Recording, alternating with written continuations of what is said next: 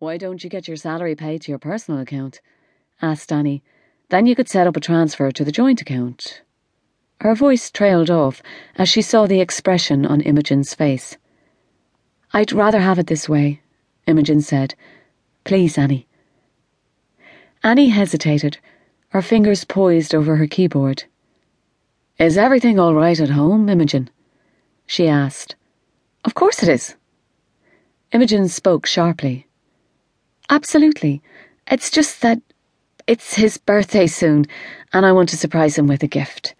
But I can't do that if he sees the information on the statement." "Oh."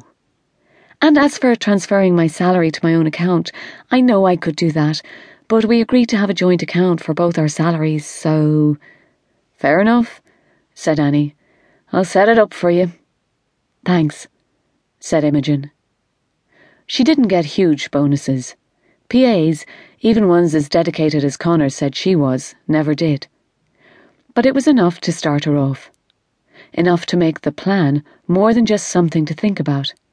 Enough to carry it through. At least this far.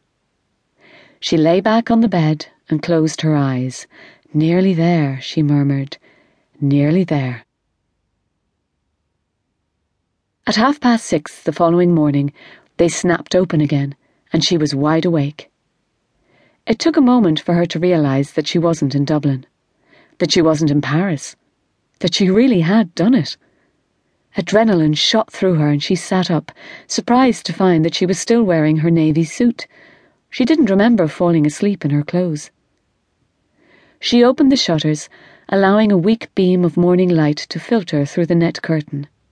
Then she got undressed, went into the bathroom and stood under the tepid shower, leaning to one side so that she didn't get her hair wet, because the Hostel Auberge didn't run to shower caps and it wasn't something she'd thought about. A hiccup in the plan, she said to herself, but a minor one.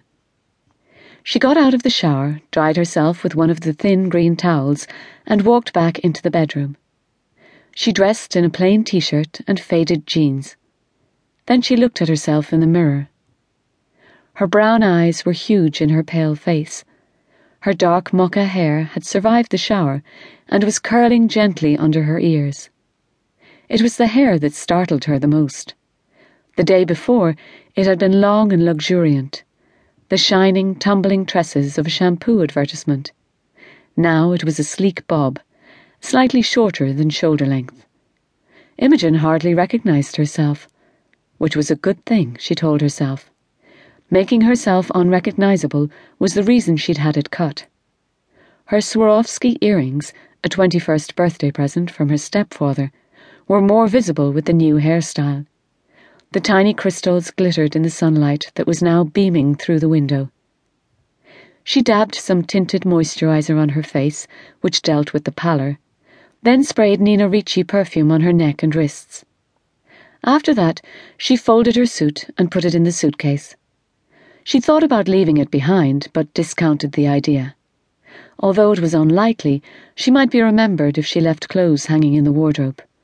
Besides, if things worked out, she might need the suit for a job interview in the future. Having zipped up the case again, she put on her flat shoes and left the room. It was a 20-minute walk to the bus stop, but the next bus wasn't due for nearly an hour, so, in a random, unplanned moment, she sat down at a pavement cafe, which was already open and serving fragrant coffee and the hot, flaky croissants that tasted so different in France than anywhere else in the world. The coffee and croissants revived her, as did the summer sun, which was rising in the clear blue sky. In the distance, for the first time, Imogen saw the purple and green peaks of the Pyrenees. She finished and paid for her breakfast, and also bought a ticket for the bus. It was already at the stop when she arrived, and she hurried along the uneven pavement, worried in case she missed it. Even though there were other buses later in the day, it was important to stick to the plan, to get it all exactly right. Getting everything right was her insurance policy. It proved that she could do it. It helped maintain the confidence that she struggled so hard to hold on to.